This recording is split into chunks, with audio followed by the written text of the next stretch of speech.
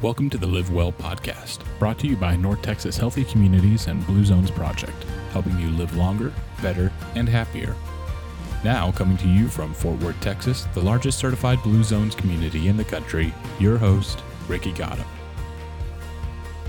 Hey everybody, this is Ricky with the Live Long, Live Well Blue Zones podcast from Blue Zones Project Fort Worth and North Texas Healthy Communities by Texas Health, where we are helping people live healthier and better lives. So with this podcast, we talk to folks who are actually doing the work out in our communities. And today we have a really cool, really exciting person. I've gotten to know him these last couple of weeks, and I think you guys are really going to enjoy hearing from our friend, Mr. Hasan. So Hasan, how's it going? It's going great. How are you, Ricky? Hey, things are really good. And Hasan is a med school student and a future doctor and an overall great guy. So you might see him in a hospital near you.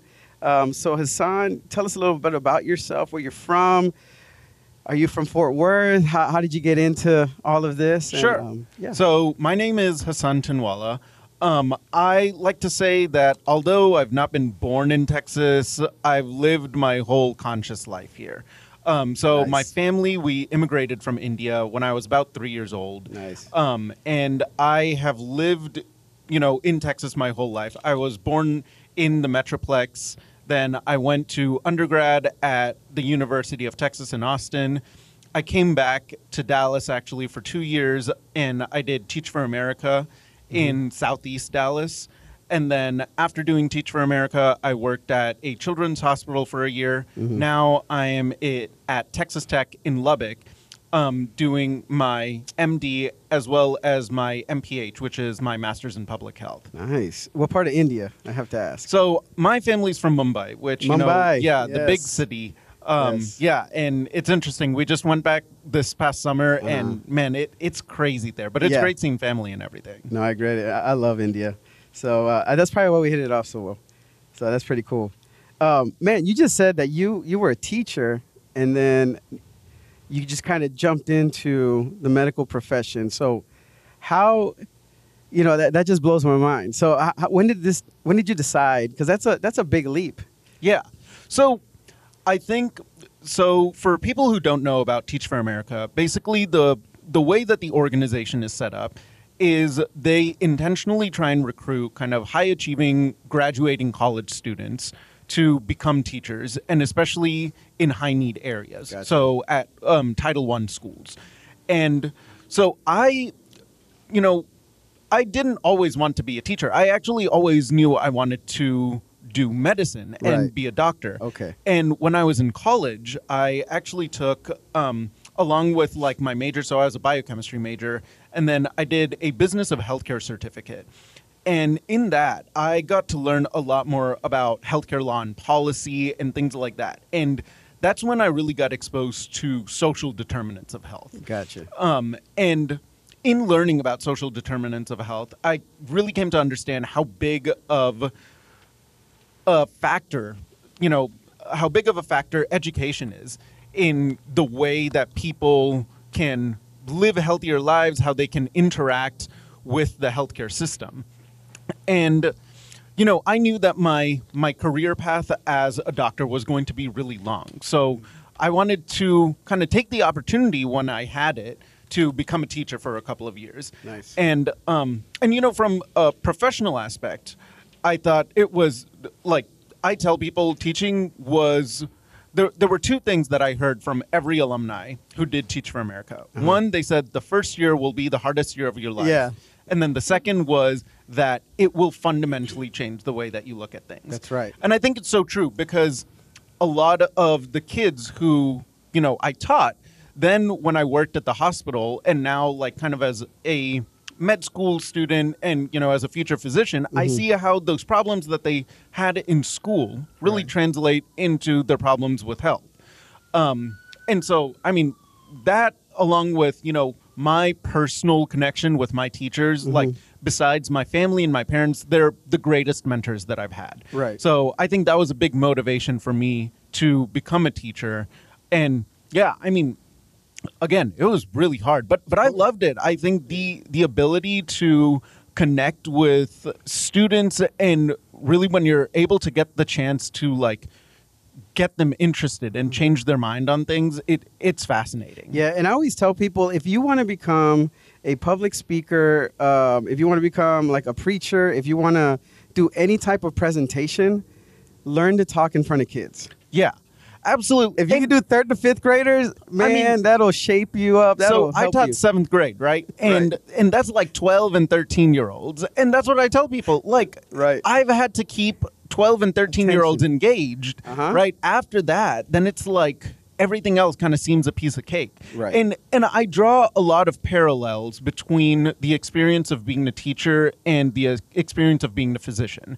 Yeah. And one of the big ones is I see both as kind of like the front line on, you know, the industry and the system that they're in. So teachers are the people that kids and parents and everyone are most exposed to when it comes to education, right? They're not interacting with principals and vice principals, they're you know, line. superintendents. Yeah, they're the front line. And it's teachers who can really make or break a person's life.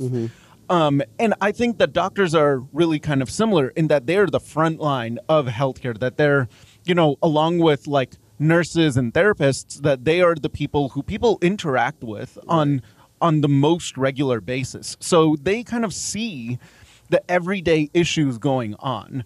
And that kind of ties into why I decided to do my public health degree, was because I wanted to have a partnership between the day-to-day and then how can I have like a broader systems thinking of how is my work as a physician going to make communities healthier? How is it going to increase healthcare access and, you know, quality, and make it easier for people to, you know, be able to engage with. Yeah, and I think that's a great tie-in, because that's what I was going to ask you is, you know, out of all the places that you could do an internship, out of, you know, what was it about Texas Health and the work that we're doing in Fort Worth with Blue Zones Project and our social determinants of health?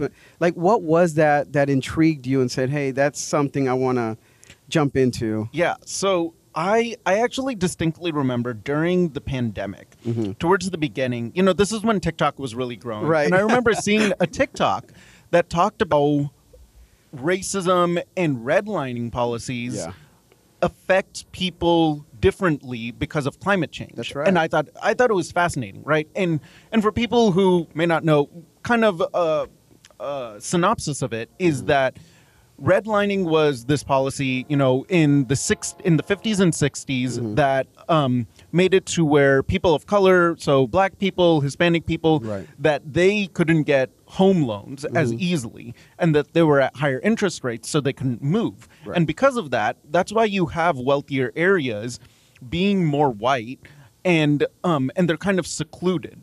And a big part of redlining was using infrastructure as barriers between neighborhoods. Right. So, I mean, you see it. So, again, I grew up in Dallas, and in Fort Worth, you see it how highways are big barriers. Yeah. So you go on one side of the highway, it's beautiful. There's trees everywhere. The homes are beautiful. The other side, and it looks like you've entered a completely different universe. Or even like railroad tracks. Yeah, railroad tracks are another big one. Yeah. And so then when the video was talking about how in the wealthier areas, they have more trees. And because they have more trees, it's cooler there, and they like are less affected by heat waves. And I was like, oh my goodness, like this is such, and now that I learned about it, I couldn't unsee it. Right. And I think that's what really drew me to Blue Zones Project and North Texas Healthy Communities, was I wanted to be involved in like that built environment, in what are the aspects of health that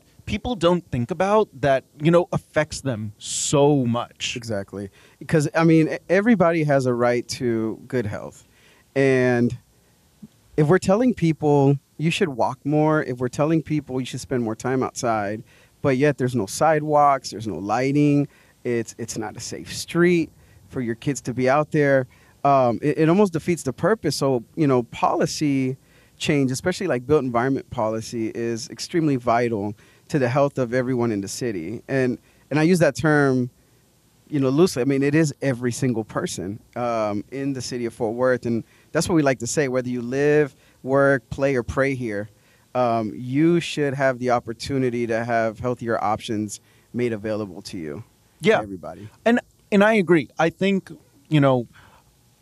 again, if I were to talk about my future goal way off in the distance, right, it would be to get universal healthcare to this country. Right. Because I think that as a whole, it is really a moral stain for us that out of all of the developed countries, we're the wealthiest country in the world. And there are millions of people who do not have health care. And then there's millions of people who cannot afford it, who it's expensive. It's the number one reason for personal bankruptcy in the United States. That I remember learning that in my classes, and it blew my mind. Yeah. No, you're absolutely right. And, that's one thing when we looked at the well-being of Fort Worth, a lot of people, they equate well-being with a heavy exercise program or CrossFit or, fill in the blank. Right. And some kind of diet. And when you look at data and statistics and research, they say 80% of your wellness or your well-being is actually due to your environment. Right. And pretty much what's around you, not just genetics. So there is a way to kind of modify our environment to allow people to have healthier lifestyles and healthier habits. And that's kind of the work that we did in Fort Worth.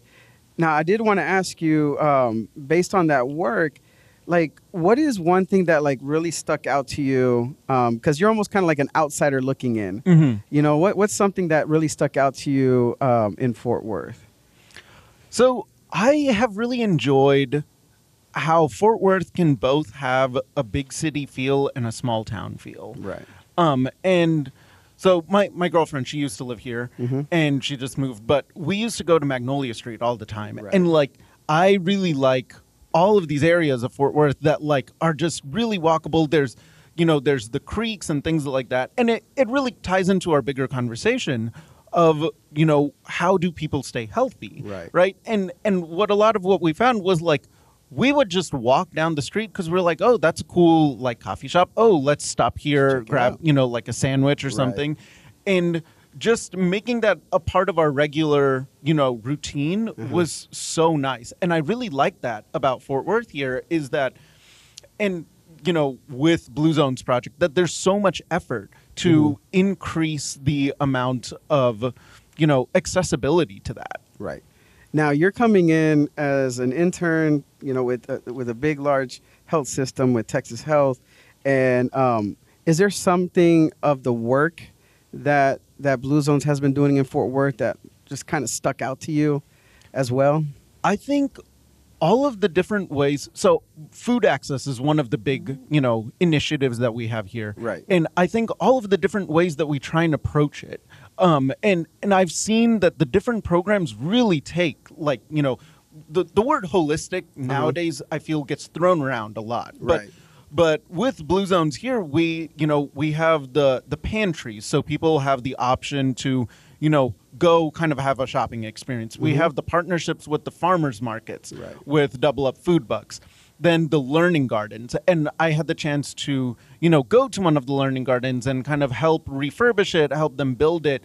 And there's so many aspects that, people interact with food, obviously, every day and with so many aspects of their lives. And I think that's something that's really stuck out to me is the way that we think about how does a person interact with this from every step, not just when they're going to the grocery store, but, how do they... what's the relationship with local food? And I think that's a big thing that we talk about, right? Is how do we get people spending money at farmers markets so it stays in the community and it bolsters that. And I think that is really so great because it's about kind of a community upliftment. Yeah. And I love getting your perspective because, I'm talking to you and I'm just thinking here's the future of healthcare in front of me. I mean, you're going to be helping somebody in a hospital. You're going to be helping someone that's sick, helping someone in need. So in your opinion, what have you seen as a trend in healthcare, or what is something that you've seen as a trend in the healthcare industry today? So I guess there's both positives and negative trends, right? Right. I think one of the positive trends from a provider perspective and someone who's going to be working in it is there's been a lot more emphasis on wellness for That's good. physicians and for doctors, especially after the pandemic. Yeah. You know, not only were there so many instances of physicians and nurses and healthcare workers dying from getting COVID, but also so many died by suicide just because of the stress of it. And, you know, that they didn't have healthy ways of coping or, you know, just dealing with that magnitude of death on a day-to-day basis. Yeah. And I think that that's been a great progress that's continuing to happen in the healthcare industry is how do we make sure that, you know, physicians aren't burning out Right. by like 15 years in practice.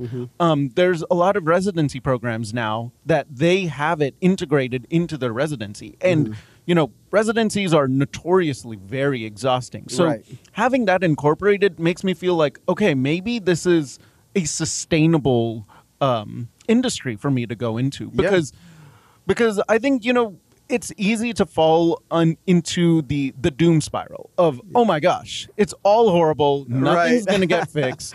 You know, This is so what it stressed. is. Yeah. Yeah, it's just the way life is. Yeah. So I think having great that point. support organizationally is really big.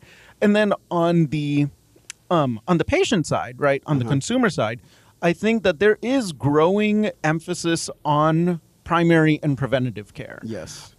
Which is, you know, you hear it everywhere that the prevention's far better than the cure, and it's far cheaper.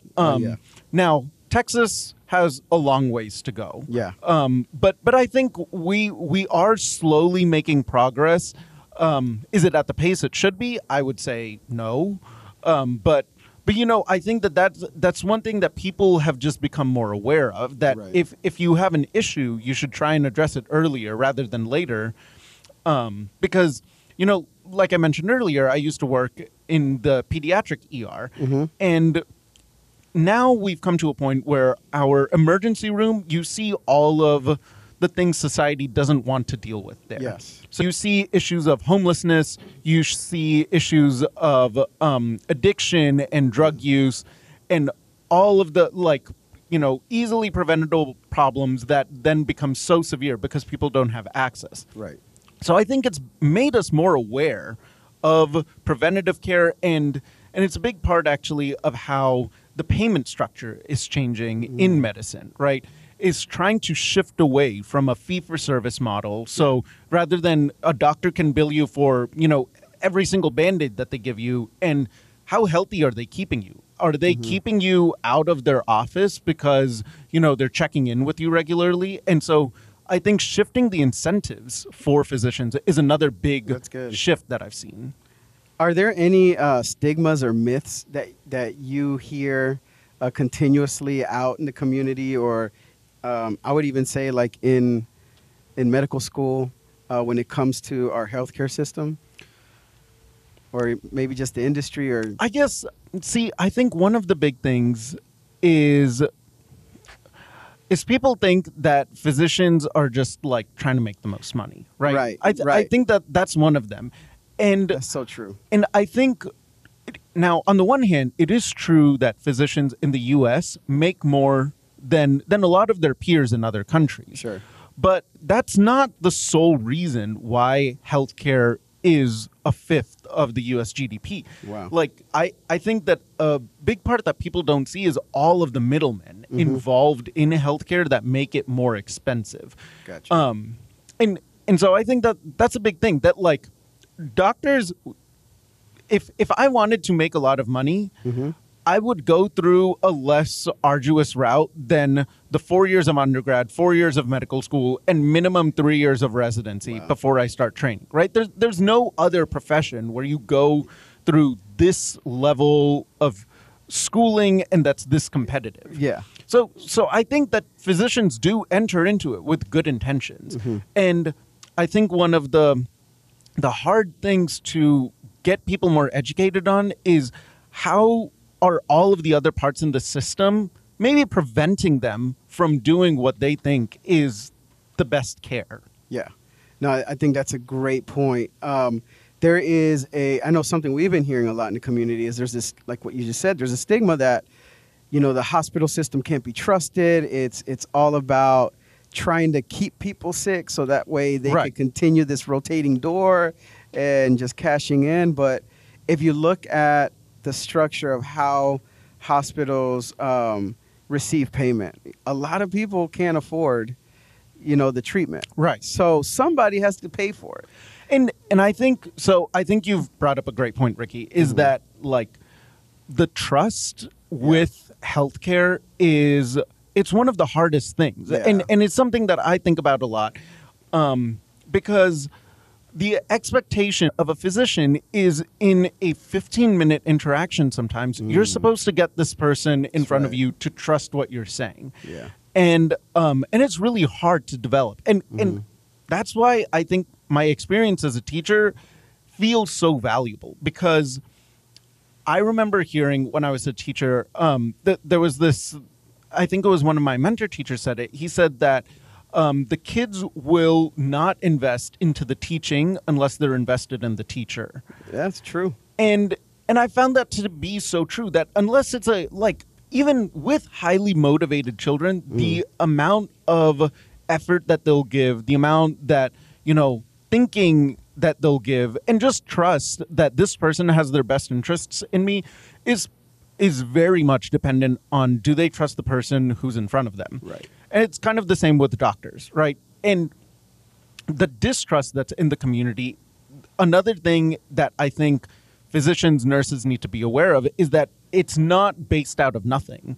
Right. There's a long history of, ways it's got to come from somewhere. Yeah, it's got to come from somewhere, right? There's a long history of how physicians have been unethical with practices with black populations, and people talk about the Tuskegee Airmen, which is kind of a classic case where doctors essentially did this experiment and half of the airmen had syphilis. They'd figured out that penicillin could be a cure. They didn't give them penicillin. Now there are so many ethical standards that doctors have to make sure that they adhere to in research. But it's still difficult, right? Yeah. It's difficult to undo those decades and decades of distrust. So I think that's a big thing that that people need to be, and by people I mean healthcare providers, need to be educated on, is people aren't solely swayed by just facts, right? You can tell people, hey, if you have high blood pressure, it's not good for your health. But they have to understand why you are buying into their well-being. Exactly. And, man, I love that you said that, because even when we first started our work in Fort Worth, we did approach some populations, and when we gave them kind of our collaterals, just letting them know, hey, this is what we're doing, this is what Blue Zones is about, man, people just looked at it and just tossed it. So it wasn't until we gathered some think tanks and some neighborhood coalitions and just got their opinion. And they were honest with us, brutally honest with us. And they're like, this looks like you're trying to sell us insurance, or this looks like you're trying to sell us something. But it took some time for us to show up well, where people were like, you know what, you're actually for my family, you're actually for my health. Definitely. And so, a big thing that I've learned is that and this is a quote from my 10th grade my AP US history teacher, right? And she said, nothing happens in a vacuum. Right. And it's so this is so many years ago. I still think about that regularly, because I think what you mentioned, right, is the fact that communities are smarter than a lot of external people may give them credit for, right? Exactly. They understand when someone's trying to sell them something or is not being fully honest with them. And I think this kind of goes back into how health fits into politics. Right. It's a big thing people say about politics is that communities don't want people who just come during election years and say, here's all of the things we have to offer you, here's how we're going to help you, right? I think a big part is staying regularly engaged and, putting your money where your mouth is and showing that, I'm going to I'm going to make sure that I'm not just helping you when it's convenient for me, and building in systems that make things sustainable. No, you're absolutely right. And I think that's something, the reason why we were so successful in Fort Worth is because we did go into these neighborhoods and say, how do we work with you? What do you need? Instead of us coming in and saying, hey, this is what we're doing. So we were able to listen. And I love that you said show up well, because I think that's something that a lot of people are missing. And early on, just to be honest with you, we saw that. So when we would go to like young professional groups, that's when you had like the wines at fives, you had the restaurant food. But then when we would go to certain centers, it was like hummus and carrots. And we had to take a step back and say, hold on a second. How come a certain group of individuals are getting a lot nicer things? Is it because of the neighborhood? Like, we had to kind of check ourselves on what we were doing. And once we adjusted that, people really started seeing like, man, like these people actually care about us. And that's when we started seeing a lot of these, we call these best practices, well-being best practices started being implemented in these communities. And we started seeing a lot of results of people just getting healthier and their families improving and their schools doing better. So, but it took all these little steps. And I think as whether you're a healthcare professional, whether you're someone that is a community worker, we've got to kind of get over ourselves and put the needs of others before us. And so, going back to things that we talked about of like shifts in healthcare, right? Yeah. There's this other thing that you hear people talk about a lot more is the idea of patient-centered care. Now, you would think, why wasn't it like that from the beginning? But right. But now it's a very intentional effort of how can we make sure that like what we're doing from when a patient gets, say we're talking in a hospital, right? From when they're getting admitted to their checkups, to when they're getting discharged, and any procedures that they may have is based off of what is best for the patient, not what's best for the physician's schedule or things like that. Because what people have found is a lot of times they're not mutually exclusive goals, right? If you can get multiple physicians together at one point to talk about a patient, not only does it make it a more collaborative space, it expedites that patient's care. Yeah. A lot of times it keeps the patient, it gets them discharged more quickly, less likely to have medical errors or miscommunications. So I think having that focus of really figuring out what do people need, not what do I need, and then how can I sell that idea to, this group of people. Keep listening for more well-being tips from our special guest. And for more information about Blue Zone's project and the Power 9 in our community, visit livelongfortworth.com. So in your opinion, like as you're going through your education and you're studying and you're seeing all these things, what are some quick things that people can do right now to improve their well-being? Sure. One of the big things that I think I've learned this past year is the value of routines. Interesting. And that's good. And the idea, so I read Atomic Habits by James Clear recently. Very familiar. And I thought that there was aspects of that book that were so helpful to me in figuring out how do I build my routine during medical school. And those can be applied to people's health in general. So, for example, this I would say to every single person out there: don't charge your phone next to your bed. That's true. Put it in your bathroom.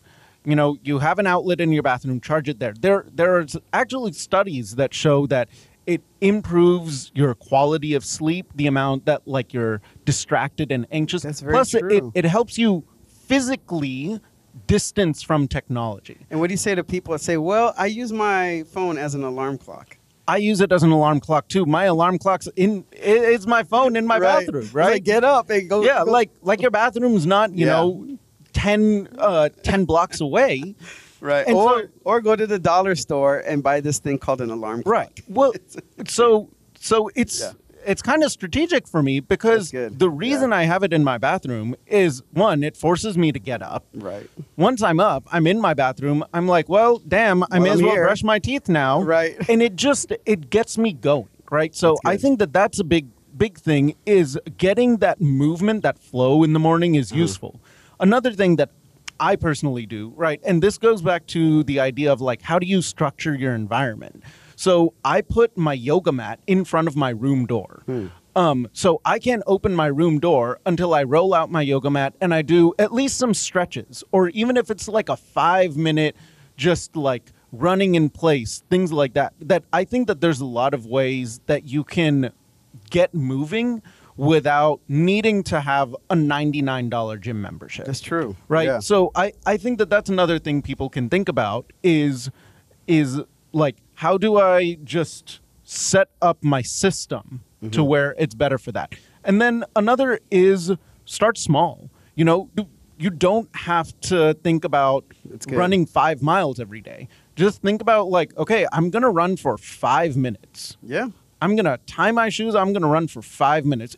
It's so a big thing that I've learned for myself is the more barriers I have to exercising, The less you want the to less do it. likely I'm going to do That's it. right, yeah. So I really try and think about in my apartment, what are ways that I can be healthy?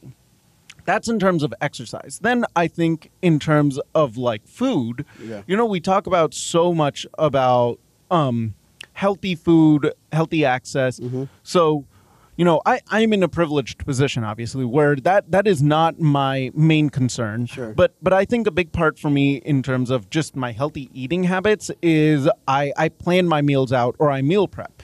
So then that way during the week when I come back from work, I'm exhausted. I'm not having to really think about too much. I'm just getting something from the fridge. From the microwave. And and I think it helps me to where I dedicate one of my days. So I'll dedicate my Saturday or my Sunday to cooking like 3-4 things, and then, you know, they go in the fridge, they get frozen, and then that way I have a bit of variety and I'm eating healthier. Yeah. And so those are some of the things that I have really noticed have just like really helped me change my life, is the routines, building your home, your personal environment, so it's more conducive to getting moving. And just having healthier food practices like that. I love that you said routine. What comes to my mind, I used to work out with this guy. His name was Rich Nortelli. Shout out if you're listening. But he taught me something. He was in the bodybuilding industry. And he even told me, he's like, you know, Rick, there's days where I don't want to come in here.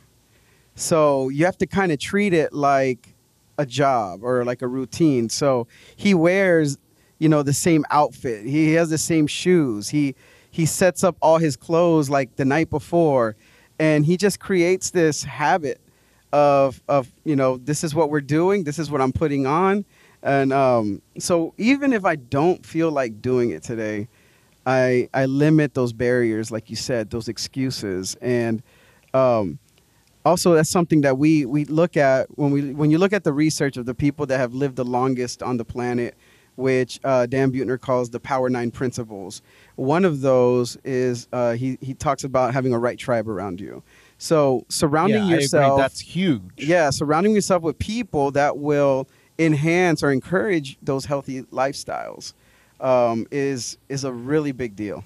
Yeah. So something I've realized about myself is I am very externally motivated, and having some sort of external accountability helps me a lot. So even if it's with something like my Duolingo, right? I like the fact that I'm seeing my streak, that I can compete with other people. So even if your goal is to, you know, say eat healthier, then figure out a way that you can make it into a friendly competition with your friends or your neighbors or like within members of your family. Same with exercising. Like, I think, you know, so I use the Peloton app a lot. Sure. And, you know, it shows me like how often I've worked out. Or, you know, with Apple Watches, with Fitbits, it shows you like your steps, your tracks. But even if you're not using technology, I think just being able to do things that involve doing things with others, right? Yeah. It makes it so much better. So true. If you find that like going to the gym is not your cup of tea, that's fine. You know, find a group who you can do some sport with that you like. Right. And, you know, we just had the La Gran Plaza opening. Yeah. So So if there's people who you want to walk around with in the shopping area and you want to gossip with, like do Right. that. Plan a time that you want to do that, because that community aspect of getting moving, it helps so much of Right. staying accountable to yourself and to others. Very true. And when we talk about healthcare, and I'm just thinking about how you're kind of the future of healthcare, what is something that you see as a future trend or something that's coming? I think a big trend that is going to be coming is the way that people use technology differently for Right. healthcare. It's interesting. So, people talk about AI has been a big thing Sure. in the healthcare conversation. And here's the thing. I don't think AI is going to take jobs. I think it's a simplified version of thinking about it like that. Right. Because I don't think any person is going to be like, yeah, I'm perfectly fine with a computer diagnosing and writing me a prescription, right? More likely is it's going to be, how does AI work in tandem with physicians? So I'll give you an example. One is that with electronic health record systems, so when you go to a hospital, to a clinic, everyone uses them. Right. And one example is, how can they use AI to make it easier for doctors to fully interact with their patients rather than being behind a computer and typing.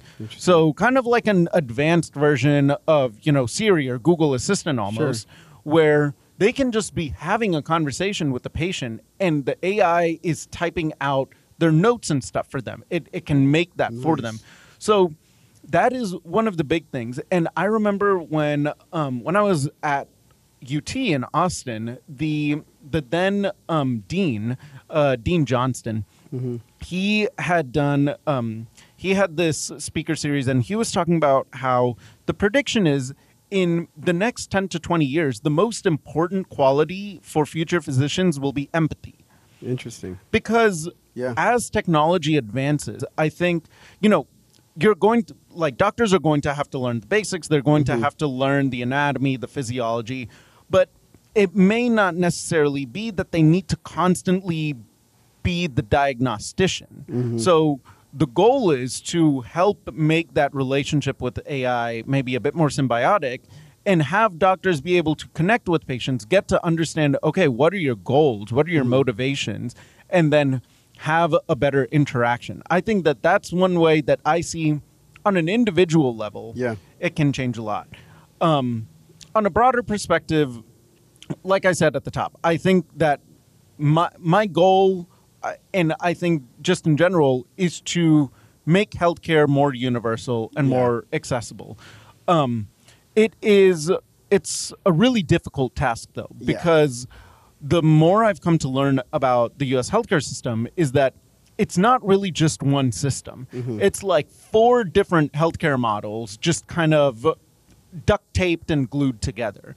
So ways that we can rethink how do we organize and approach healthcare to make it easier for people to interact with. Because right now, I mean, I can say it within my own family that any visit to the doctor's office, and this is, not even talking about like the financial struggle of it, but just the coordination of trying to get in touch with them, trying to figure out which medications and things like that. And it's so confusing and it's taxing. And if you are, if you are a parent and you're having to do that for yourself or your loved ones, along with trying to just manage your household, it's really difficult. So I think that that's a big goal, is making it easier for people to be in. And even if let's say that I do have, but my deductible is $5,000, so is it just going to continually go to the doctor $300 at a time? And for some families that's a lot of money, right? And it becomes, affordability becomes like a decision maker. Whether do I go see my doctor or, do I keep the lights on in my house? Right. Or, my kids or, things And of that I mean, nature. if I can give a shout out to another podcast that I listen to a lot. Go for it. There's one that it's done in, it's called An Arm and a Leg. Okay. And it's by this man named Dan Weissman, I want to say, and he works with Kaiser Health News, and he basically talks about like ways that you can be smarter interacting with the healthcare system. And he has great ways of like, here are things that, hospitals may not tell you about, or here is why your insurance is so complicated. Right. And I think it's a great way for at least people to be educated because in my opinion, I think the hardest thing about the U.S. healthcare system is its opacity, right? That it's so confusing that people are able to take advantage of that confusion and just, pull money from here and there because you don't understand it. Right. And, this is the analogy that I give people. Like, imagine you went to Chipotle and Chipotle told you, okay, based off of your credit card provider, your burrito bowl is either going to be $8.99 or it's going to be $80.99, right? That's how going to the doctor's office often works. That's so true. That's a great and example. it just doesn't make any sense to the average person. Yeah. And there's a reason. It's because other countries have realized that that is not a way that we want to provide healthcare. So I think like that, listening, educating, reading is a great way for people to understand why is this so hard. Yeah. And then once you're able to understand why, and I mean, I consider myself to be pretty well educated on the subject, and I am still constantly learning about ways that it is hard and difficult and convoluted. Right. But the more you understand, it is empowering. And once you have that, then you build coalitions, you build community around, okay, I want to make this better. Now I can write to my local representatives on, hey, this is not a good policy that you are in favor of. And and a lot of those people that make those decisions are making decisions based off of their constituents or kind of what other folks want them to do. But that's a whole nother conversation. But for time's sake, I did want to ask you, okay, my daughter wants to get into the healthcare industry. She wants to be a doctor. Or even, maybe myself. Maybe I'm thinking about, what? I think I'm going to go to medical school. So what advice would you give someone who is entering the healthcare profession or the field? Right. One thing I would say is doing medical school is not the only option of being in healthcare. And this is actually something that you see a lot in college is you have a lot of people enter as pre-med, right? So that means that they're taking all of the prerequisite courses to go into medical school. And a lot of people, it's not just that they don't choose to not do medical school, but they realize that there's other ways that they can pursue their interests that maybe isn't as exhausting, right? To put it plainly. So I have a lot of friends who they've taken a nursing route. One of my friends, she works for like a healthcare supply chain company, right? So she's still very much in tune with the industry, with the system. Different aspect. Right, just from a different aspect. Yeah. And then the other thing I tell people is like there's a lot of healthcare professions. There's physical therapy, there's That's true. Pharmacy, nursing, occupational therapy. I'm sure, speech and language pathologists, there's so many out there besides just being a physician that take your time to explore what those different ones mean. Yeah, and that's what I was going to ask you is the discovery process based in the prerequisites, like as you are going to school, you start seeing, or is that? Yeah, unfortunately, it isn't. I think a big part is it's about building your network. Okay. And trying to connect with people who may know a bit about these projects already. So that is a thing that, I think people can usually search online because now there's a lot of programs that try and especially mentor people who may not have that network.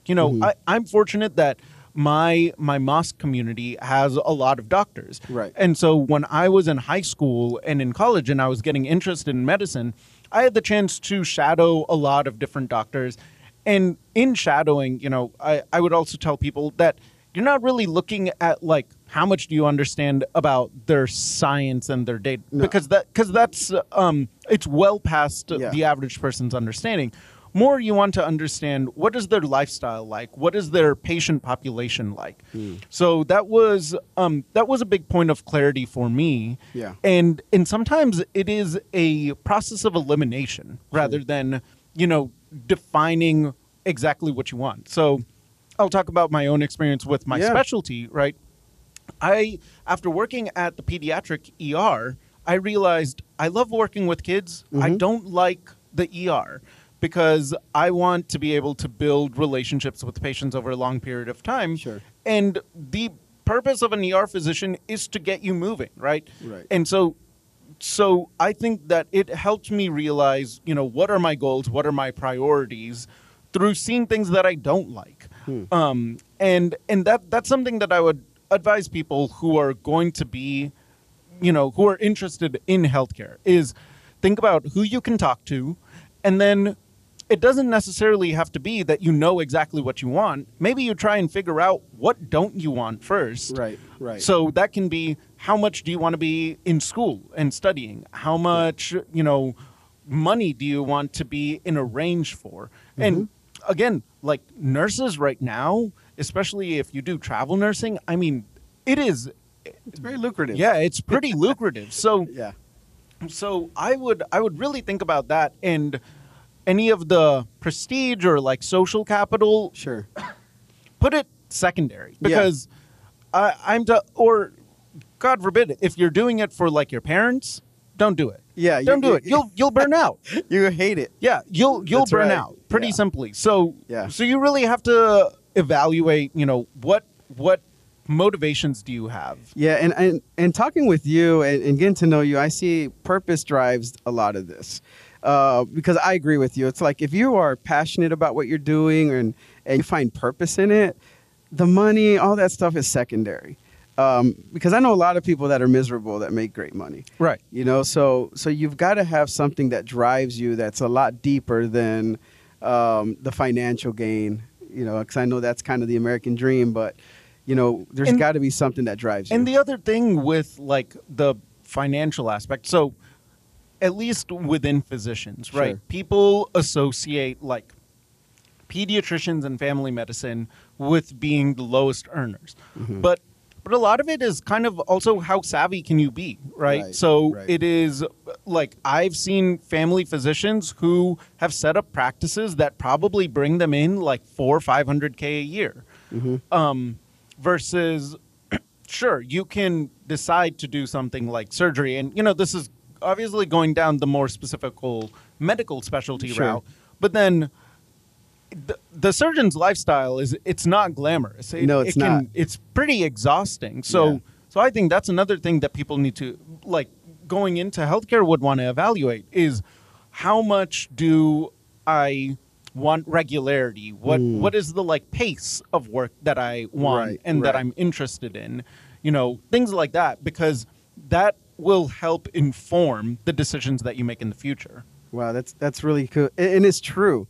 Everybody sees the glam and the glitz, but they don't see the calls at 3 a.m. They don't see the super long hours. So I'm glad you brought that up. Now, just chopping it up as we close up here, is preventative health the future of healthcare? I think preventative health has to be a big part of the future of healthcare, right? And like Blue Zone's project is preventative health, in my opinion, right? You're right. It's addressing all of those social determinants of health. And I think medical schools, hospitals, they're becoming better at understanding how all of those factor into a person's well-being, right? So there's the thing people say, your genetic code is more important than your zip code is more important than your genetic code. Right? That where you live, who's around you, what's accessible to you, it's going to affect your health more than, your DNA. And so I think that makes preventative care it's going to be bigger. The big thing is we as a community, we have to make sure that we voice that. Right. So I think that everyone wants to be able to have a physician who they can see regularly, right? It is a much better alternative than the anxiety of going to the ER because a rash that you had has now gotten so bad that you need immediate care for it. Right. But that means that staying engaged as much as you can and telling, and here's another thing that I would say is when it comes to voicing your opinion and policy, people pay the most attention to presidential elections. Sure. It is your local officials who are going to have the most direct impact on you, right?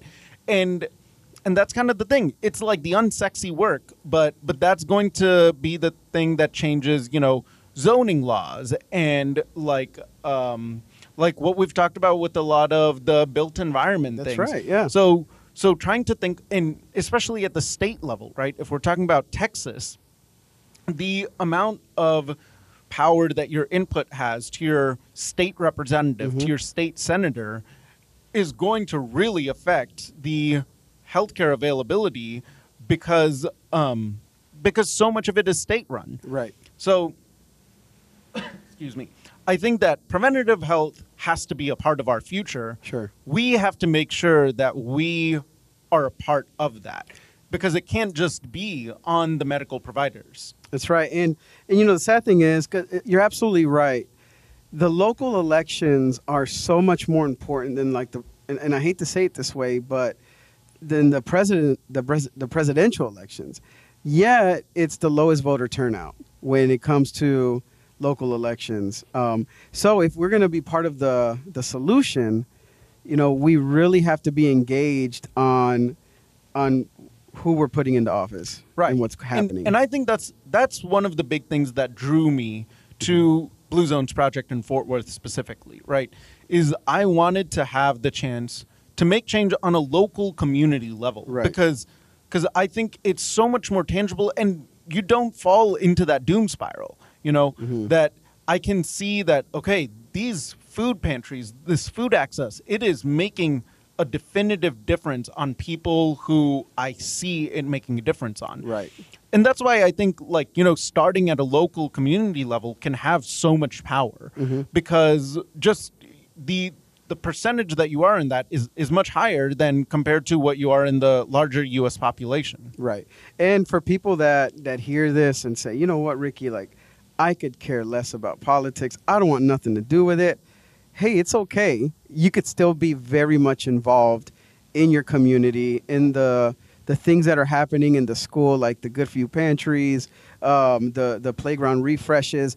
It costs you time and a little bit of effort, but what you invest is going to pay dividends in the future. Absolutely. And I mean, volunteering your time, whether it's as like a community health worker or even when vaccine drives are going on in the fall and helping with that. Like, vaccines are a big part of preventative health. So I think for me, it is empowering to feel like, okay, yes, I'm going to help people. Like one of the programs we have at my school, it's called Blood Pressure in Barbershops. And, nice.